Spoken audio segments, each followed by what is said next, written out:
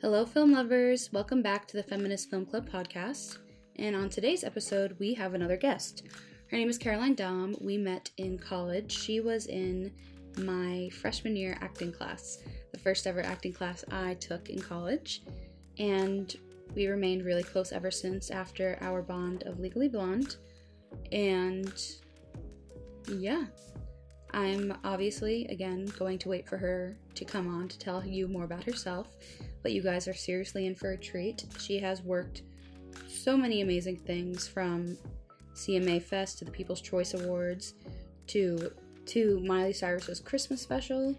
So she knows what she's doing. So stay tuned for a great episode. Hi, Caroline. Hello, Megan. How are you? I'm doing well. How are you? I'm so excited to have you on today. Genuinely. Really excited to be here. I really am. We got catching up to do, so. Yeah, we seriously do. We just talked for like 20 minutes before, and we probably just should have been recording the whole time. Well, it's a learning process. It's a learning process. It is. We're getting into it. So me and Caroline met my freshman year. Caroline was a sophomore in my first ever acting class in college. Dude, we had a good class. We got lucky. We all were like really like worked well together. I think a lot of us were acting or theater minors, so most of us were like not really 100% in. Yeah, no. we had like a toe in the theater world. We're like just to the basics. Whatever we can do to get through. We just needed a minor. We just give me the classes that I need to pass, and I'll be good. I'll be good. We took stage makeup too together. Oh my gosh, I forgot about that class. I could never forget about Jennifer. that class. That was a fun class. That was a really fun class, actually. It was. My Snapchat memories pulls up like the picture of us in wigs from like week 1. It's like, so I get the little short curly hair wigs that we had. I looked like Kris Jenner. We both looked like Kris Jenner wig. Yeah. Mm-hmm. Oh my god, with our pin curls under it. Yeah. That was interesting. And now we're both graduated. That's so weird. Right? It's been that long now. So, Caroline's, you're in LA. Yeah, I work on the East Coast. Caroline works on the West Coast. So this is going to be a cool little tell-all about the West Coast, because we had someone from London last week. Now we have you from Cali. Incredible, because it's going to be great. We're covering all the bases. Because while I feel like it's similar, but it's also different. I feel like there's more studio work out in LA. Definitely. A lot. Yeah. But LA is like kind of a unique place because you have so many locations you can also shoot in. Like, the town is built around the industry. That's so true. It's not that hard to find places to film, and whether it's a warehouse, random warehouse. I've worked in some random warehouses before. Or if you're working on a location, or if you get lucky and you're working on one of the major backlots, like. Mm-hmm. Oh my god, I would love to work on Warner Bros. Lot. Right. I had applied for a couple jobs there. Didn't get them, but it's alright. I need to apply to things in LA, but also, like, if I were to get them, I have no money to support myself out there. It's hard when you're not there. It's really hard when you're not there. I'm lucky enough to be close to the city. I've been wanting more office production work as of now, because I'm really focused on writing. I want to apply to that Nichols Fellowship for the Academy. Oh, yeah. So I figured if I could have more of a set schedule rather than those crazy set hours, that would be nice for me. Peace, love, 12-hour days. Literally. That overtime money is nice, though. Okay, my day job doesn't pay me the highest amount of money, but when I can make almost half of what I make in a week in 2 days, so like on set 2 days is the equivalent to a week's worth of pay at my day job. So crazy. I mean, it's 12 hours, it's 24 hours of work, but you get double the pay, so. But also, it doesn't even feel like work to me sometimes. No, just 'cause, never. It's so fun. Being on set is like the easiest thing. Well, okay. Easiest thing in the sense of it's really fun being there. It's the easiest, most stressful thing. Yes. It's fun being there. There's a lot of hard work on set. It's just as magical as you think it is, too. Every time. It can be. If you're on a good set, it really can be. If you mesh well with, like, the rest of your crew, it's so fun. When you make those friends that you just, there's downtime and you can just start shooting the shit with each other, and it's... Because there's a lot of hurry up and wait in this industry. Yes. Which is can be so frustrating. Because you want to be proactive and you want to be doing something, but you have like 2 hours of just sitting there because they're filming and there's nothing else for you to do. Exactly. Especially working as a PA, because that's a bulk of my production work besides my script supervising work. It's hard to find things you can do without being told what to do in that position. Yeah. Because it's like, also, you don't want to nag the first AD and be like, what can I do? What can I do? Yeah, you want to be like out of the way but in their line of sight, so when they need something they immediately call on you and don't be like standing around. Like, when I've had it happen where sometimes like you don't realize other things are happening on set and all of a sudden you hear the director or producer being like, they'll be a little more colorful with their language sometimes. They'll be like, where are the PAs? Like, we need a PA, like we need someone to be doing this, like come on, like we need it right now. And like it depends on what set you're on too. Like for me, that happened on a reality set when we were shooting in the public, so there was a lot of moving parts happening, but like it kind of sucks when you like aren't doing anything and that happens, because you're like, shit, like I need to be more prepared for that. Like you gotta you want to be there, but you don't want to be in the way. Exactly. I really like that. You don't want to be in the way, but you want to be in their line of sight. But also you can't like be discouraged when they do start yelling. It's their own frustrations, which when I learned that the first time I was like, but then I was like, oh wait, I'm fine. Yeah, you have to learn to not take a lot of things personally. Like, even because there are moments where, like, we can go right into the story, I guess. So last November and December, I worked on this new reality show for Roku, because Roku's now jumping into the originals like everyone else. They are. It's fun for me because it was in Orange County, and it was with this, you probably know who they are. Do you know who Jay Brewer is, or the reptile guy on TikTok? Where he was in David's vlogs. Oh, I know they're pretty big on TikTok. I think he has like 20 million followers on TikTok. Yeah, it's kind of ridiculous. But what's so funny is I never put two and two together. I used to go there for parties as a kid. Like, I had no idea that this was the same place. When I first got to talk to Jay, I was like, little do you know, like, this is super full circle for me. I used to come here as a kid, now I'm working on a show about this place. Production manager, not my friend. Not even close to my friend. The first, like, like, the first 2 days, great, right? And then, okay, so on the third day, I had, like, a really bad migraine at the end of the day. We weren't in, like, a true production office because we were in, like, one of the spare rooms of the zoo. So it was just this tiny little room that all of our gear was in. Yeah.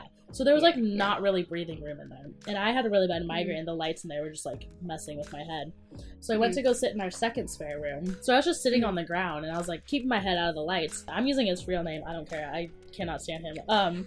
Josh came in. Guys, this is straight up tea. He came in. I'll tell everyone, do not work for this man. He came in and was like, didn't see me on the ground. Was like, where's Caroline? To Sean, the other PA. And he's like, she's right there. And I was like, hi. And he's like, oh, you weren't sitting next to me. So, like, I missed you. Like, I wanted to come find you. And I was like, excuse me? I was like, I have just a really bad migraine. And I was like, I just needed, like, a break from them there. He's like, oh, okay. So it was weird. And I was like, okay, cool. And then I looked at Sean when he left the room, and I was just like, he missed me? It's been 30 minutes and 2 days of working in this job, and he couldn't stand that I wasn't sitting next to him. But it gets weirder. Oh, I'm scared. A few days later, we're at Repticon, right? We're filming all day that. Like, lots of people we gotta get releases for. Mind you, there's 2 PAs. There's me and Sean.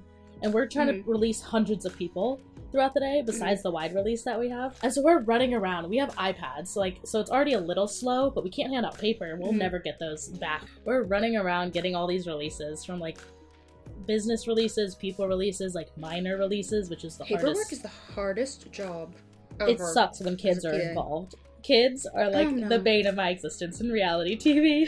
We're doing that all day, and I was the PA designated to order lunch. I get lunch ordered. I left probably about 45 minutes before lunch needed to be there. I'm literally in the car, starting the car, and all of a sudden I felt my nose start bleeding. And I was like, oh no. It was a really dry day, like the season was just changing, whatever, like I get nosebleeds. And then it wouldn't stop. I didn't have anything in the car because it was a rental van, like our production van. So I wasn't using mine, so I didn't have any napkins. So I'm like, go to the back and get the, like, masks I have shoved in my backpack and just, like, accumulated that I've never used. And I'm like, oh my god, this is, like, way more blood than normal. And, like, I couldn't get back into the car. It's a rental car, and there's blood all over me. You don't want to bleed everywhere. So I'm freaking out. So it's been, like, 5 minutes of this, like, just not stopping. So I, like, call, Siri, like, help. I was like, call Josh. And then I called him, and I wanted to go through him because I wanted him to be in the loop of what was happening.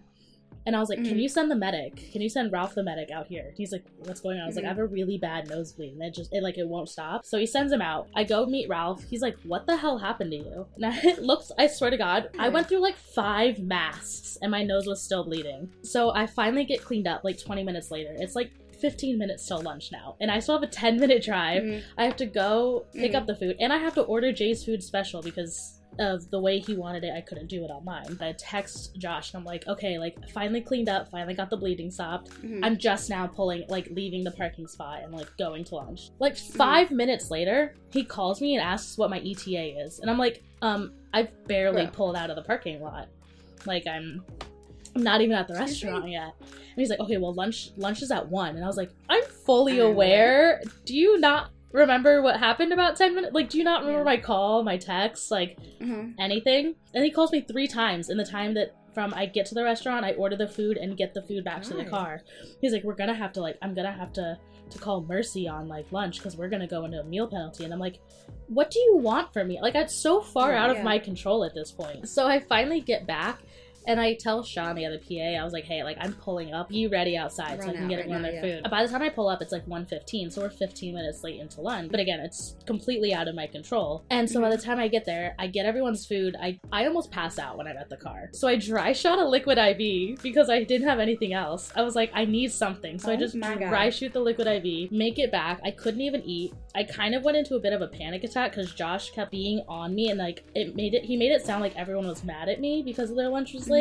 So I'm like freaking out because I'm like, oh my god, like everyone's gonna hate me. This is literally day 4 on set. We have a month and a half to go. Like, this is gonna be horrible. So I talked to Ralph the medic more. He's a cool guy. Finally get everything settled. When I go back in after lunch, actually Megan is her name, was one of the associate producers. She was like, are you okay? She's like, I heard like what happened. Just go sit down. Like, don't even worry about it. And I was like, no, are you sure? She's like, no, like, we got this. Like, go sit down and like calm down, like relax. And in that time that I'm sitting there, a couple people come up to me and I'm like, okay, I guess like Josh told people like what happened. No, it was Ralph, because Josh came up to me and was like, I wish you would have told me what was going on. I was like, what do you mean wish I told you what was going on? It's like, if I had known the situation, I would have just sent Sean in your place. I'm like, I didn't realize calling the medic was not enough for you to understand what was going on. Like, he totally flipped it on me and blamed it on me. And then he's like, you should have said something next time you need to say something. I'm like, I called the medic through you. Yeah.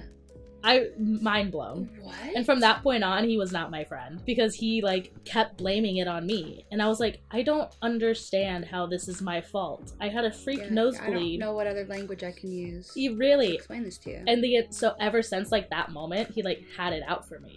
Like, genuinely had it out for me. Oh, what? I could go on about this forever. Like, he literally was constantly trying to make me feel bad for things when it wasn't going perfect.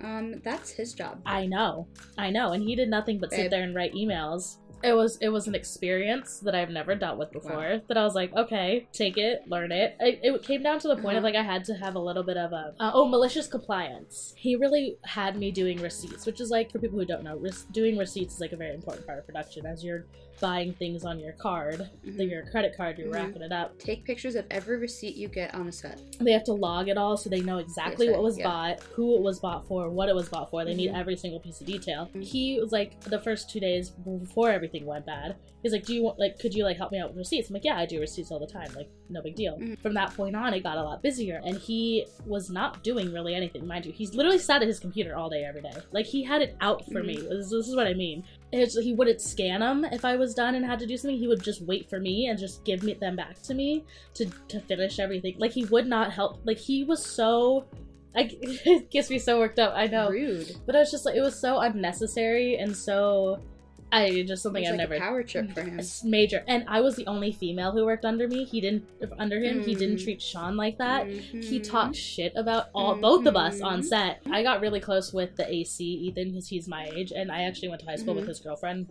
Josh at one point literally went to Ethan and was talking shit about me to him, and Ethan came to me, he's like, I don't know if like you want to know this. He's like, but like, Josh was kind of, like, talking shit about you guys. Is he stupid? Like, does he not know that, like, we're clearly friends? That it's gonna come back to you. Yeah!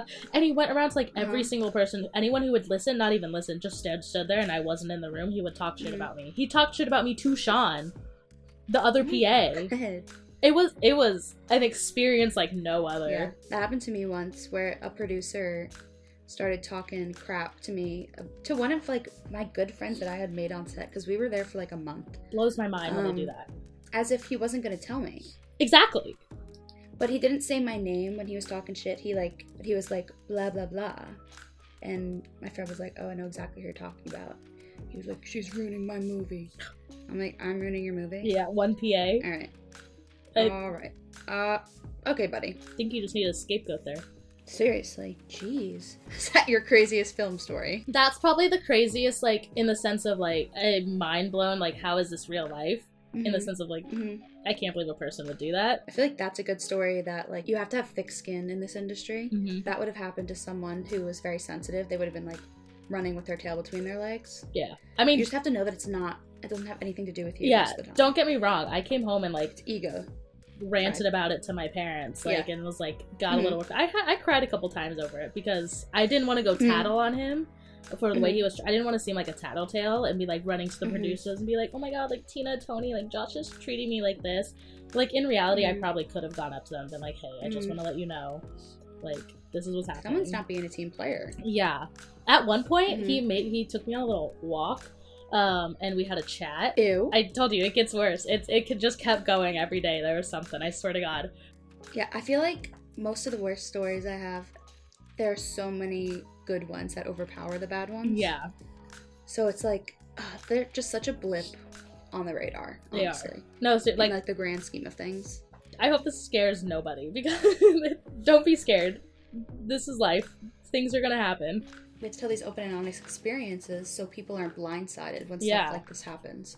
Like, this is why I'm doing this podcast, because I feel like almost every time I've worked on a set, I've been blindsided, and it's not anything I couldn't deal with, but it was like, damn, I wish I knew this before, you know? It's a lot of live and learn. Like, people forget that you have to live in order to learn. Like, I feel like people expect you to know everything already, but there's so much, like, there's so much that I've learned on sets, and there's so much for me to learn still. Exactly, yes.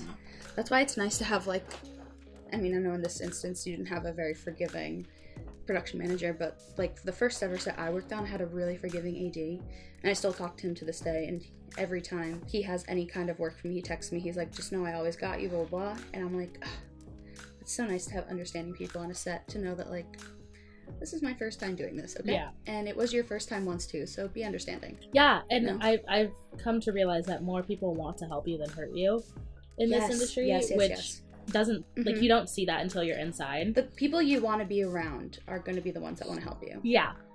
Yeah, it's okay to not want to work with those people again. Like, I will never work with I will never work with Josh again.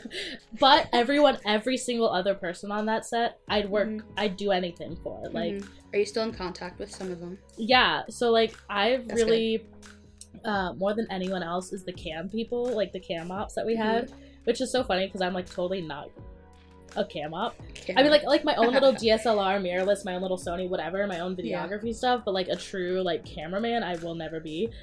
But they were really cool. They actually all work for the Try Guys. Hello, Josh. Yeah, I know. Chris, Brian, Ethan. I love the Try Guys. How much I love them. No, I tweaked when they told me this. I started freaking out. Chris, my favorite. I love Chris. Pre or post Ned? Both. Oh, like, shit. Currently. One of my best friends is, like, obsessed with the Try Guys. Martina, if you're listening to this. I started freaking out. I was gonna freak out. They mentioned something about the Try Guys, and, like, I was like, shut up. They're like, you know the Try Guys? I'm like, do you understand that I grew up in the prime of, like, BuzzFeed and internet, and I was the girl on the front. I was those internet girlies that were, like, in love with everyone. Like, see, this is why me and you bonded so fast, because we're the same person. No, we had the same major, same minor, like, same everything. It was fun. We have to work together on a set. We would be menaces. We would be a menace to society. They would hate us. Literally. They might kick us off set and be like, done. We can't handle this. Caroline and Megan, get off my set. Like, now you actually are ruining it. No. Every time the sound would go on, they'd be like, can you guys shut up? We'd be like, sorry. Oh, but staying in contact. Ethan, I'd say I text more solely because Brian and Chris are older. Like, they're, like, Brian's married and has kids, and Chris is, I think, in his late 30s. I've always been the youngest person on every set. I was really surprised when I found out Ethan was younger than me as the AC. Oh, shit. Literally, only by a year. Like, literally almost to the day. But yeah, I feel like the ACs are younger, especially if they're, like, second AC too. But he was cool. But, like, so, like, I've been trying to upgrade my camera. I currently shoot with a Canon 60D which is now is a 13-year-old camera. Love her. She's great. Period. But she's vintage. But she's old. She needs a little bit of a help. My best friend since kindergarten, the guy she's seeing, DJs, and he played at a local club. So the company that puts on EDC Las Vegas, Insomniac, has like 4 different clubs in Southern California that they like sponsor essentially, and they like send artists here. Cool. They have big artists, but they also have just like people who just DJ. And so he was DJing at this club, and so I was like, is it cool if I like bring my camera? Like I need more experience. Like I need to build my portfolio like of myself shooting and stuff. So I was like, it's like, yeah, sure. Yeah, see, side note, my listeners, put yourself out there. No, seriously, like take any opportunity. You miss 100% of the shots you don't take. Exactly. But so like I've been trying to figure out what camera to upgrade to, since there's now like Sony and Nikon and like a lot of different options out there than when I bought my Canon. There was like just Nikon. So like Nikon wasn't anything. But all 3 of them like gave me like this Sony recommendation. But I texted Ethan and I was like, here's like the cameras I'm looking into, here's what I have, here's what I plan on doing it with, like gave him a breakdown of everything. And then he in response gave me like a breakdown of everything like in relation to those cameras, and I was like, nice. Thank you so much for your help. Thank you, I appreciate it, because my camera struggled at that nightclub. It did not like taking low light photography or video at all. So that was fun, because I got nothing out of it basically, because the camera just didn't want to work. But like I said, live and learn. Now I know. Exactly.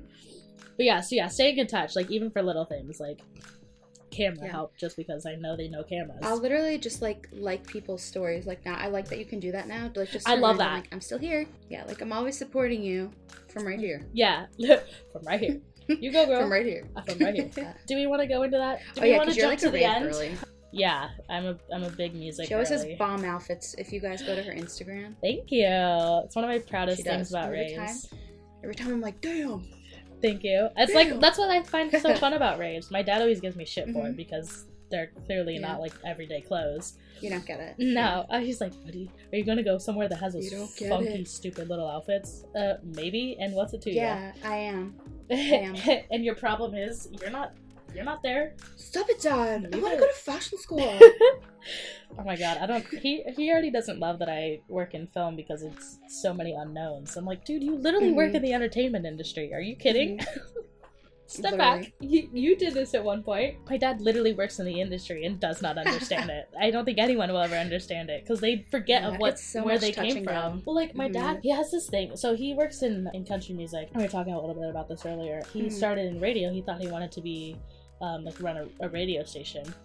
And so when he was working his ass off to get up there, he's like, I worked for a whole year for free. I'm like, okay, first of all, illegal, can't do that. Second of all, people don't even care if you offer yourself for free. They won't use you because they don't care enough. They'll do whatever they're comfortable with or whatever they want to do. Like, I'm just like, I understand like your hustle in that year, but like that was 1 year, that was free work in a non-saturated industry. Like, all these industries are, especially anything creative, has become so saturated in the last few years. I know. That's like, it takes a lot more than just working at a radio station for a year and working your way up. Like, I know, like times are so different. So different. Like, I can work as a script supervisor in one role, like arguably one of the most important roles on a film set. And next set, I'm gonna be a PA again. Yeah. Like, you know, it's so like, there's no hierarchy in this really until you're a household name, I feel like. Yeah. Like, unless you're Ryan Murphy, you're not always going to be a producer. Like, you know what I mean? Yeah, and people forget how many different types of producers there are. It took me a while to get down. Yeah. Offset producers. Took me a while. I was like, wait, you're an associate producer, you're a line producer, you're an executive. What the freak is the difference? I'm still learning. Like, I still don't know. Yeah, I was just gonna say, I couldn't tell you. And this is another good tidbit, is if you ever have a question on set, ask. People are always going to want to answer your questions. Yeah. No, I literally, like, when you sent me the question about best advice, is ask as many questions as possible, whether that's for, like, a task you've been given or just what's going on in set. One of my favorite things I ever did. Yeah. So I've always been a big question asker, like, growing up in sports, if someone wants something from me, I'm like, tell me everything. Don't just say do this. Like, I will ask all the questions to get all the details so I do it right the first time. And so I don't screw it up and have to do it 10 times and then waste time and waste money and all that stuff. Exactly. So always ask questions. But then on one of the sets I was on. It was a special. It was an ABC special. Oh, was it for Miley? I did work on that, but this is a different one. Guys, she worked with Miley Cyrus. I did. This one was with Derek and Julianne Hough. Oh, did you work on that dancing movie? Step into the movies. Mm-hmm. Oh my god. Yeah. So so that was. I love that. That whole filming process was crazy in itself. How many cameras did they have? Depending on which scene we were shooting, I think the most cameras we had at one point was like 5 or 6. Holy crap. Including the jib. Good luck to that script supervisor. Dude, I mean, it was, again, every set is so different. I've been on so many random little things that it's hard to describe without being there. But one of the coolest things I did on that set was while we were filming the Moulin Rouge scene, the tango, the Roxanne.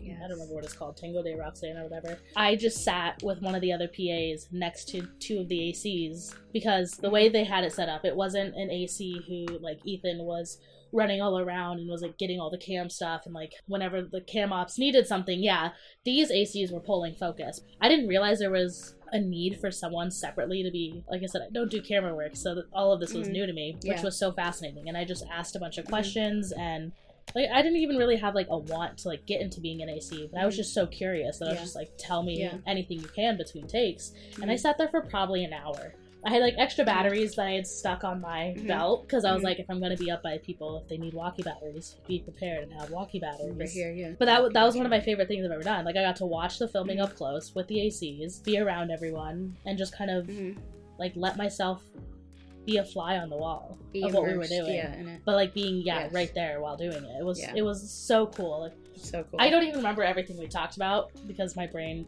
can't handle that. But again, it was just so cool just sitting there for like an hour while they were filming, taking take after take. And the dancers also were incredible. It was Derek Hough and 3 other dancers. And it was just the most unbelievable thing I've ever watched. Like between filming and the set decorating and the lighting and just the watching it all come together. Like that was kind of one of the moments where I was like, oh my god, like everything makes sense. This like is why I do it. This is why we do this, and it was super surreal. John Stamos was on that set, which was so fun and so unbelievable. Like brushing shoulders with him. God. Kenny Ortega, he was the only person I really cared about that entire week. I was like, I want to meet Kenny Ortega. I need to meet Kenny Ortega. I had an opportunity to talk to him as I was leaving. He was getting into his car, and so I didn't want to like yell through the car. But I had this split second of I just wanted to say, like, Julie and the Phantoms was robbed of season 2. Like, I wanted to, it was so robbed. But I didn't say anything. And literally the second I saw the opportunity, I hesitated and it was gone. And I just kept walking and I got to my car and just started crying. I was like, I missed my opportunity to talk to Kenny Ortega. He is the man who created the most iconic dance move and moment of all time. Exactly. No one knows. It actually hurts me. Most people don't know that he created the lift. Like, literally ask anyone. Everyone knows what the lift is. Everyone knows what the lift is. You just say, they're doing the lift. You know what that is. He created it. I'm done, sorry. No, sing it. I know you can sing, so do it. This is true. Nobody puts baby in the corner. Literally. Dun-dun-dun-dun-dun. And we filmed that with, it was Derek and Charlie D'Amelio. Did you get to meet Charlie? I walked past her. I never talked to her. She had to be in school most of the day. She was the only minor on set. Oh, I totally forgot. I keep forgetting she's, like, a baby. I feel like the internet does that to her. I feel so They bad do. for her. But that's, like, that generation. Like, everyone, they're, like, at 15 years old, they're acting like they're adults, and they're dressing like they're adults. But, as a kid... so she could only be there for 12 hours, right?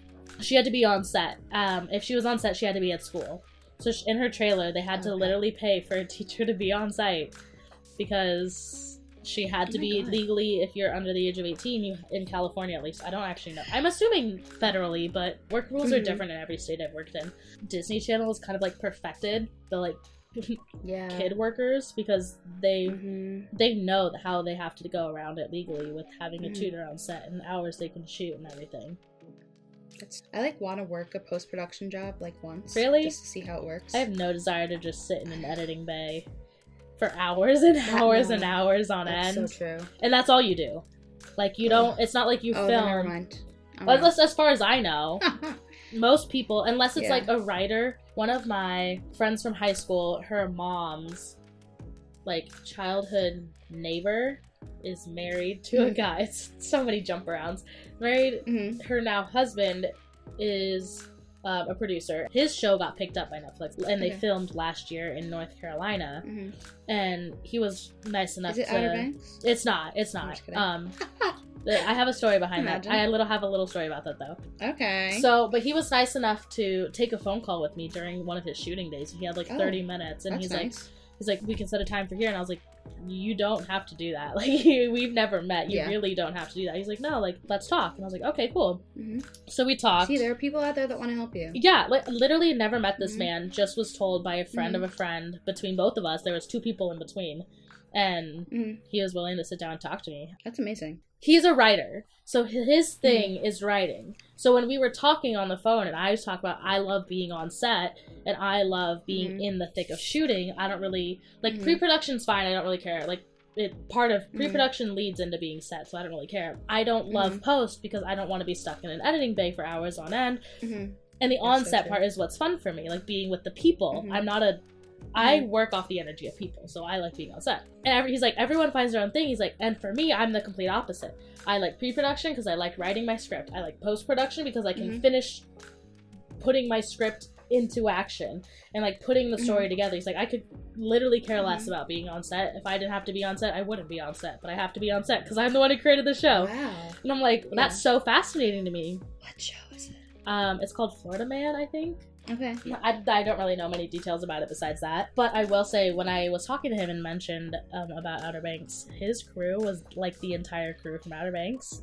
So I was like, you're joking. He's like, no, like, they're like, it's like the same crew because you're filming in North Carolina. And so he actually set me up to talk to, I think it was the line producer or one of the producers. Cool. So I was emailing him and messaging him. And I was so unbelievably close to working on season 3 of Outer Banks, but every single person came back to set. He's like, I really wish I had a position for you. He's like, but every single person is coming back. He's like, we don't have one person not showing up. For me. And I was like, no, like, I totally understand. I mean, when you work on a show of that size, I don't blame people for especially when season 3 they're filming like mostly in like Barbados or whatever. I was like, I understand the want to go back, and they film on location, and that's one thing I've told like my entire life. Anytime anyone's ever asked me like, what do you want to do with this film degree, I'm like, I want something that makes me travel. So shooting a show on location in South Carolina and in the Bahamas or wherever they were is like a dream. So that was so close to being like lived through last year that I was really sad it didn't, because I would have started filming end of February going through about September. Like, that's a long time. That's a long time to be on set with these people. Oh, that would have been freaking wild. I know. And do you know what was even crazier? This world is so small. A couple months before that, or 2 months before that phone call, at the beginning of December, I was working the People's Choice Awards, and I met like half the cast of Outer Banks. And I was so close. Did you meet Drew Starkey? I did not. Was he there? I don't know. Chase stared into my soul a couple times. That really freaked me out. So I was like, do I look good? Do I look bad? Like, Chase, why are you... He literally like did a double take at one point. And I was like, you're just staring at me. Hello? And you're walking away at the same time. Like, I don't know what this means. I'm just a PA standing on the sides. But I talked to the girls because I actually ran into them in the bathroom. Oh wait, I feel like I remember you telling me about this. I probably did. I think it's just a funny story because I was like... The bathroom is striking my memory. Yeah, like, I just thought it was so funny that the one time I like go to the bathroom on show day, well, not one time, but the one time I chose to at that time while everyone was there, as I'm like washing my hands, like Madeline Klein walks in and Madison Bailey. She is beautiful in person, actually, both of them. Both of them, and Madison's girlfriend, and oh my god, I always forget how to pronounce the actress who plays Cleo in season 2. She's gorgeous. Actually, that whole cast is gorgeous. Oh my god. Seeing them in person and like it's annoying. A foot away from me, I literally, like, the second I turned, I was like, you guys all look so amazing. They're like, thank you. And then Madeline couldn't lock the door, so I had to tell her how to lock the door, and it was so funny. Oh my god, stop They're people just like us. They're people just like us. Maddie Klein can't lock bathroom doors. Just kidding. Spread it around. No, they were weird bathrooms. We were in a plane hangar at the Santa Monica airport that they film a lot of shows there. There's like Kids' Choice Awards had been filmed there, the MTV Music Awards. I just thought it was so funny that like I went from like just watching the show to meeting the cast to almost working on the show to back to square zero, all in a matter of like... It's called manifesting. Literally, and then actually, this weekend, I went to Pokelandia, the whole promotional event thing they had in... You did? I did. How was that? It was great, except there was a bit of mismanagement that kind of happened. It took us 4 hours to get into the event, from the time we lined up to the time that we got through the gates. So that was not the greatest situation. I mean, everything, the setup looked so cute, like, the music was great, like, everything else was great, but they just kind of mismanaged, like, getting in and once everyone was in, getting everyone fed. Yeah. So Netflix, do better on location scouting, because it didn't work out very well. That's what I wanted to do for a while, was location scout. It's very important. Like, people don't underestimate for a long time. how bad you need a good location scouter. Actually, shows I'm watching right now, do you, like, follow golf at all? Most people I ask don't. Okay, so do you follow Formula 1 at all? Or have seen about Drive to Survive? My dad likes Formula 1, yeah. Have you watched Drive to Survive? I've watched some clips of it because I think my dad's watched it. Okay, so the production company who did Drive to Survive produced this golf version of called Full Swing. Okay. I met a guy on a plane once that did all the camera work for Formula 1 racers. Do you know, like, if it was, like, TV or, like... It was for TV. Personal? And then he said something about all the Formula 1 races. And he gave me his email and everything, and I was like, cool. It could be Sky Sports. Sky Sports is, like, the main, like, UK company that, like, sports station. But I'll say, one of the shows I'm watching right now is Full Swing. It's the... Following the PGA Tour. Mm-hmm. Yeah, okay, it's like number 2 right now, I feel like. But yeah, it just dropped last week. I just saw it last night. Yeah, it's really good. I actually went to... Another side note, I went to the golf tournament this weekend, the PGA stop, the Genesis Invitational. I've been a golf fan for a long time. My dad's played golf like my entire life, and so I've always been a golf person. I think I need to get into golf just for, like, the networking that happens during golf. Golf is so much more fun than people realize it is. Like, it's such an intense sport. One of my best friends does golf. Or plays golf. Plays golf? So, I knew what she, you like, meant. really likes it. Yeah, it's fun. But, yeah, that's one of the shows I'm watching right now. That's, like, top tier. Drive to Survive, highly suggest. I have to check it out now. I highly suggest Drive to Survive, too. Absolutely fell in love with Formula 1. Like, major. Like, I have to ask my dad if that's a show he was watching now. Like, it's so he's good. Like, we're going to Italy. We're going to the next Formula 1 race. I was like, I'll go to Italy. You want to go to Monza? The Italian Grand Prix? I'd love to go to the Italian Grand Prix. So, like, currently, remember how I said, I told you this already in person, well, not in person, over text, but I was thinking about moving to the UK. Yeah, that's kind of to pursue media and Formula 1. So, like, that's, like... That'd be so cool. That's kind of my goal, right? That's kind of, like, that's why I, like, want to upgrade my camera and, like, trying to get, like, back into photography and, like, filming myself. Take the steps to get there. Yeah, because it's just a lot of... I'm a little bit behind the 8 ball since it's media, but it's the hands-on, it's the self-done media versus, like, working for a production. But there's also production, like, within it. So, like, the couple... I haven't told, like, many people this. Like, I haven't told many people this. I've been, like, really keeping this under wraps because I'm always afraid that if I talk, I'm gonna jinx it.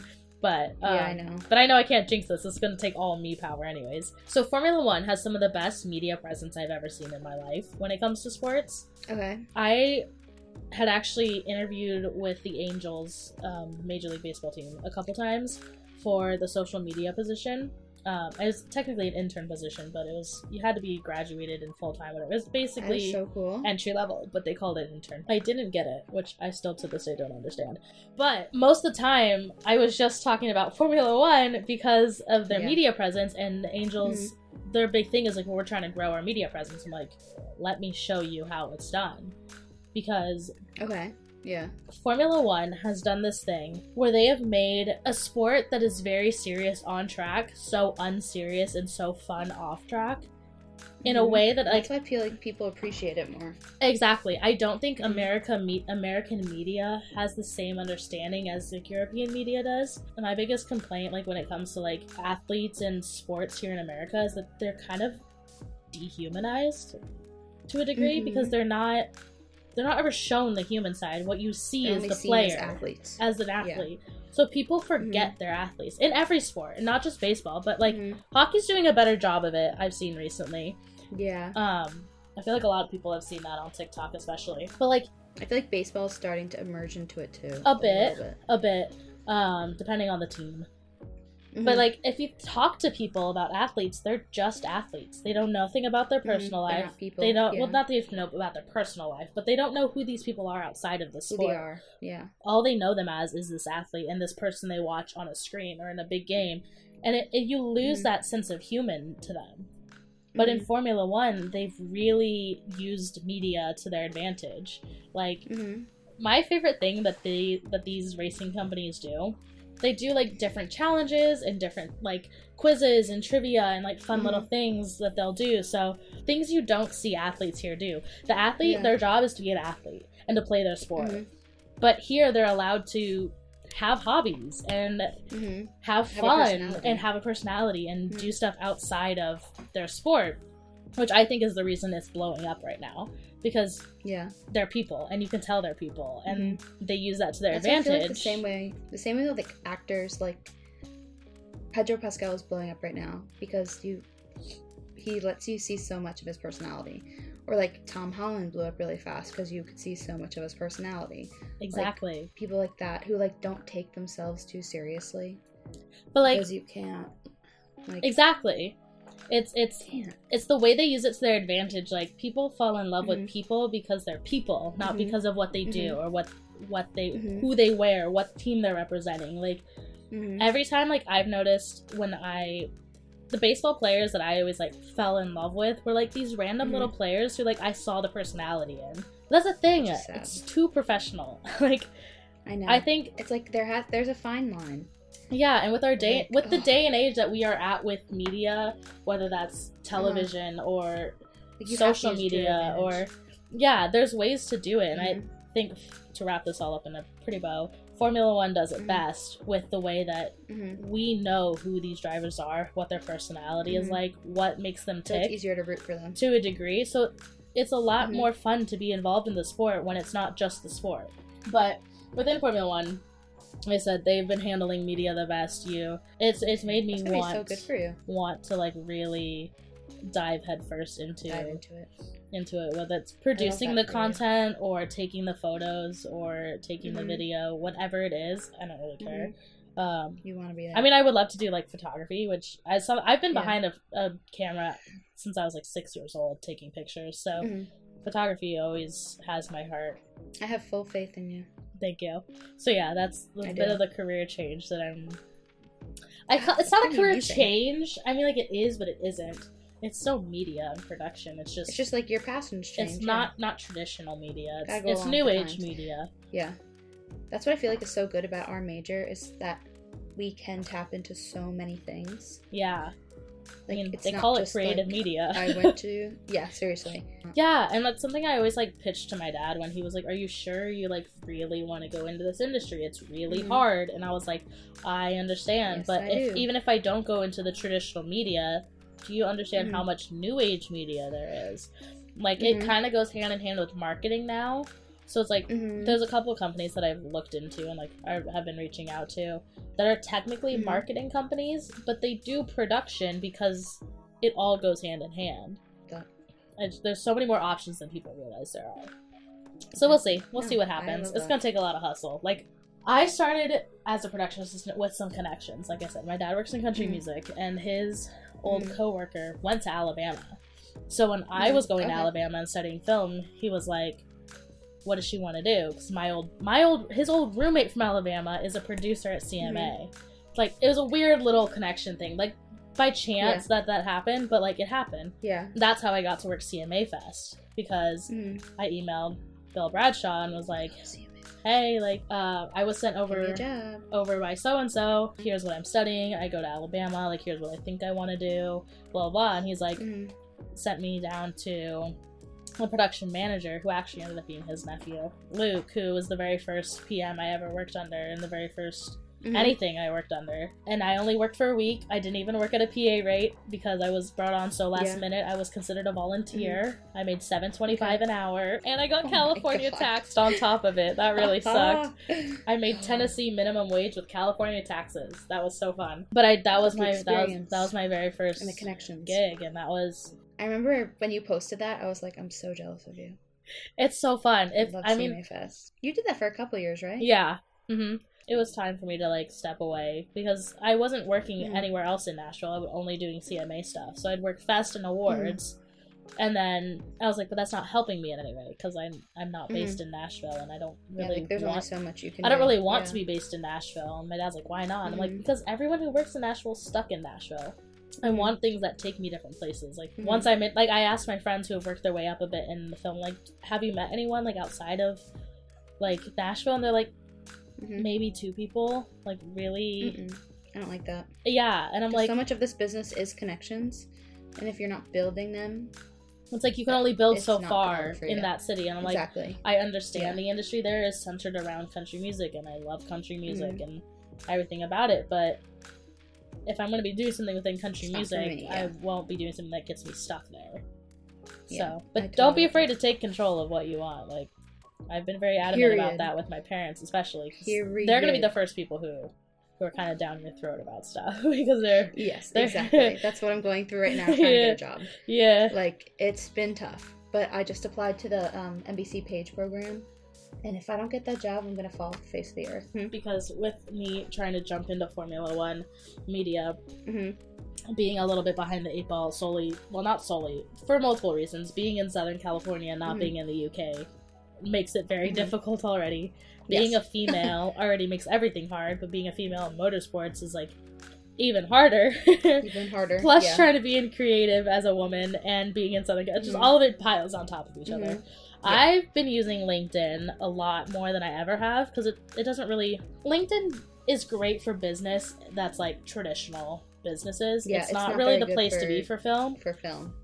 But for me, if you're trying to work into like a specific company, what I've been doing at least, I'm not saying this is what you should do, this is just what I've been doing. I've just been adding people on LinkedIn, and if they add me back and they're like someone I want to work for, work under, or work with, I'll message them and be like, hey, like, love, like, whatever you're doing. I'm really interested in getting into this. Do you have any advice for me? Do you think we could chat? Like, just something. It's kind of like a cold email. I mean, I haven't really gotten many responses, but I've gotten a lot of connections. So when I'm adding other people, it says they have connections to me. The very first job I applied for was content creator within McLaren Racing, and I didn't get the job. But I added maybe 5 or 6 different people from the content team, and I've gotten like 3 people to get back to me who are like now connected with me on LinkedIn, even if they don't ever say anything directly to me. Now other people who I'm reaching out to can see, oh, they're already connected with this person. Might as well connect with them too. Yeah. Like this morning. It's very true. One of the companies I really want to work with is called Quadrant. It's a mesh between a few different things. It's an esports like company, so they have a couple esports teams, but they also do content production and like lifestyle branding and racing content. So it's like a mesh of different things. But I connected with the head of operations for Quadrant today on LinkedIn. Yeah. So I gotta type up my message to send to him. Yeah. Just knowing that I have that connection just makes me feel better in the sense of like, okay, now I have like a bit of an in, like not directly, but like now you're connected to someone. Now you have like a means of reaching people that you didn't before. It's all about the hustle. Like this is part of the hustle, I think. It really cold is. Emailing. If you don't have hustle in you, I've been sending so many cold emails and multiple follow-ups to these companies because I'm like, if they are going to take me seriously, I need to prove that I really want this. I can't just send them 1 or 2 emails and be like, oh, well, it didn't work. It's like, they're go, oh, well, she gave up after 2. They didn't care. Oh, they could have gotten lost in the mail and they never saw them. Babe, I ain't giving up. Bro, I'm going to be a menace to these people. I'm going to make them hate me, essentially. Give I email me a job now. I've called people. They don't always answer because it's UK and it's a little difficult sometimes. That's very true. Yeah. But hustle, baby, hustle. Gotta do what you gotta do. All about hustle, the hustle. Baby, hustle. For anyone who wants to get into the industry with no connections, 2 websites that I love: Staff Me Up. Okay. And entertainmentcareers.net. I just started using entertainmentcareers.net. Yes. That one's free, which is nice. Of jobs on there. And that's free. Staff Me Up, you do have to pay for. Staff Me Up, I need to. I do pay the $20 a month. I need that one. Because on Staff Me Up, you get like 5 free applications a month, which is nothing. Okay. I pay the $20 a month so I can apply to as many jobs as I want. I've gotten a few jobs. That's how I got the Roku show, was actually off Staff Me Up. Okay. I worked with AGT, America's Got Talent. That might have been the only 2 Staff Me Up jobs I've gotten so far. But I've had a lot more from connections and stuff. No one's really been posting much right now because no one ever seems to be posting in February. The year's already started. I'm like, yeah, but January, February is like the slowest time for this industry. I swear to God. It literally is. Yeah. It's the worst. Because everyone, if they're going to start filming, they start filming in March, and then that's when it starts, and then they go through till like Christmas. Start looking in March. I mean, I have like staff me up, sends me emails about things that are posted, which is nice. You can create alerts for like a specific job and like a specific location and like specific. Like you can get pretty specific. You shouldn't get too specific. You'll lose a lot of jobs that way. But it's nice that you can like narrow down what jobs you want sent to you. That is a Holly line. Wait, let me look this up. Holly line. Oh, also Facebook. Holly List. Facebook groups, yes. Facebook groups. People sleep on Facebook groups. Yes. That's how I got a job on a TLC show. Dan, the Netflix guy who I was talking about earlier, he told me about Facebook groups. He said his old assistant groups are so good. Used Facebook groups and got a bunch of jobs that way. And I was like, interesting. Like 3 days later, I had a job off a Facebook group. I was in so many when I was in Ireland. Beware of scams, though. But beware of scams. You have to be careful. There are kind of a lot of scams. So you got to really do your due diligence. It does, because you don't always know. Like, there was one that I had emailed, and I was like, oh, this sounds great. Like, it's, like, kind of perfect. Not perfect and, like, this is too good to be true, but just, like, for me, what I was looking for. It just kind of checked all the boxes. And then when I got the response email, I was like, nope, this is the scam email that you get. Yep. They sent it, and I was like, I'm not giving you my information over email. Like, that's not how this works. But yeah, if anything's too good to be true, or they don't give you enough information, or they're asking for money in advance, or say, the biggest one I've seen is they say they're going to send you a check, and then you are to cash that check, and then then you have to go buy supplies based off that check. Major scam. Major scam. Scam. They'll never send you money. They'll never... Yeah, like that. Yeah. Don't... A lesson I learned the hard way. Don't use your own money. Because you can get screwed. I did it once on Step Into the Movies. We ran into a problem while we were buying Crafty. We were told, go spend $3,000 for Crafty. And we were like, okay. So we went to Costco. We took the card, but we had a credit card. Costco only takes Visa. Didn't know that. We had already rung everything up. It was a Saturday at Costco in LA. $1,000 worth of goods scanned, and the card's not working. So I'm freaking out because I'm like, I can't just stop and make them wait. So I just paid for it. I straight up just paid for it and walked out, and I was like, we'll figure this out later. Did you get the money back? Yeah, I got it back. Okay, because I was working under a PM who is like the PM. Like you said, you had your AD who contacts you about everything. I have a PM. Her name is Amanda. She's literally the best person in the world. Why did you do that? I was like, I panicked. I was like, that was me panicking.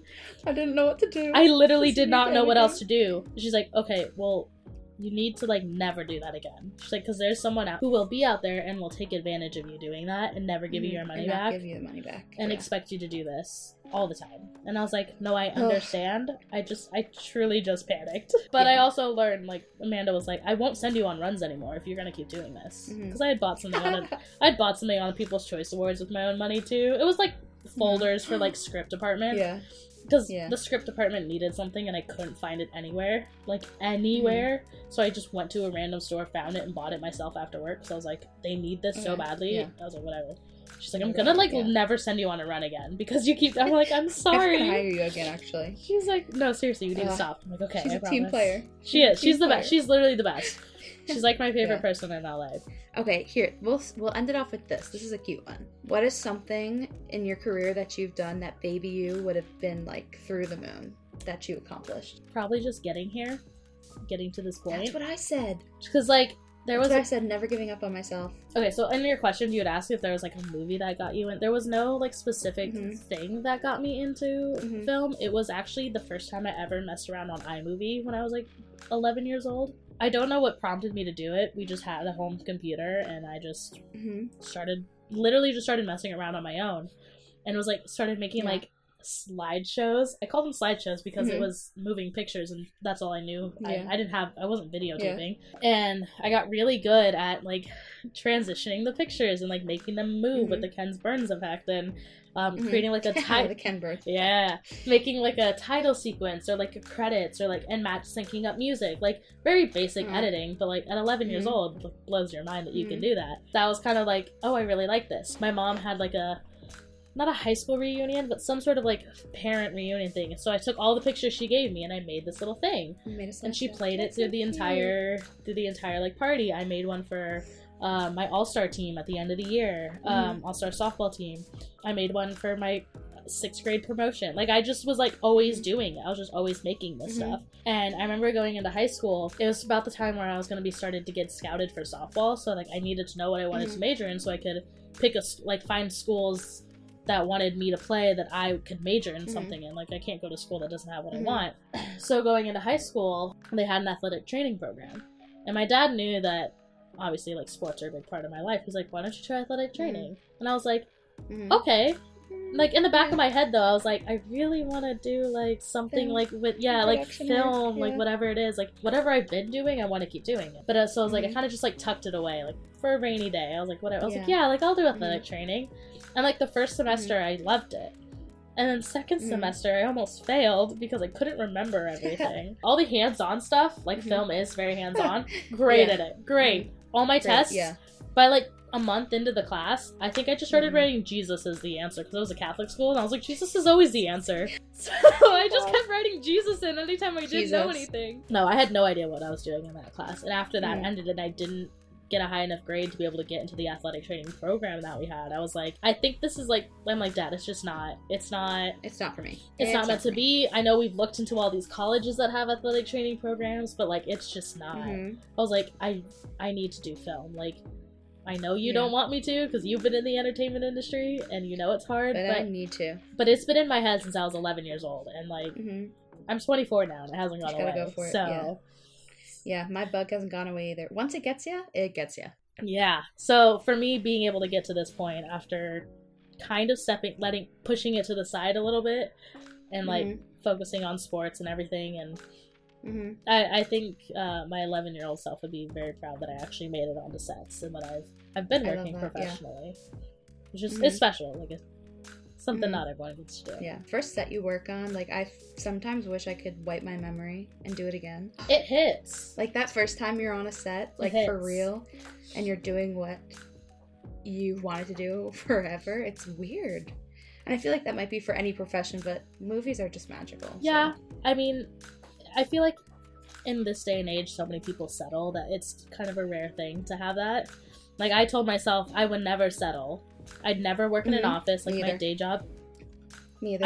I could not do the same thing every day. No, I hate it. I actually think I'm very grateful for the job that I have because they allow me the flexibility to take jobs whenever and just leave for months at a time. But when I'm there for a month and a half straight, I actually get depressed. I actually, like, not to make light of, like, depressed. Like, genuinely sobbing on the way home from work.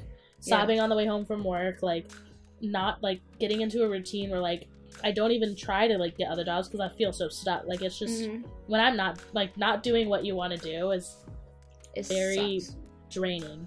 Very draining. It really is. It being really able, is. I totally get that. Being able to do what we want to do is very very nice, exciting. And I feel like so much it's, like, looked down upon what we do because so many people find it so untangible. Like, I feel like so many people would just rather be rich and make money than actually be doing what they love every day. I would be broke every day of my life if I got to do something I loved every day. Thank you so much for coming on. It was so nice to catch up. I mean, we haven't seen each other in what? 2 years? I want to say since you graduated. Yeah. But one day we will work on a set together and we will burn the house down. Oh, we'll burn multiple houses down. Heck yeah. We'll take the world down with us. I've literally been saying this since... Yeah, literally. Been saying it since we met. I was like, we need to work together. I know, we have. The world deserves it. Honestly, they're gonna know after this podcast. Join me in the paddock. Okay, fine. We'll meet the drivers. You'll watch the race. It'll be good fun. Count me in. Oh, I'm yeah. There. Heck yeah. I'm there. Please. This was the Feminist Film Club podcast hosted by Megan Mealy. Thank you so much for listening. If you made it this far, I seriously really appreciate it. And as always, happy movie watching.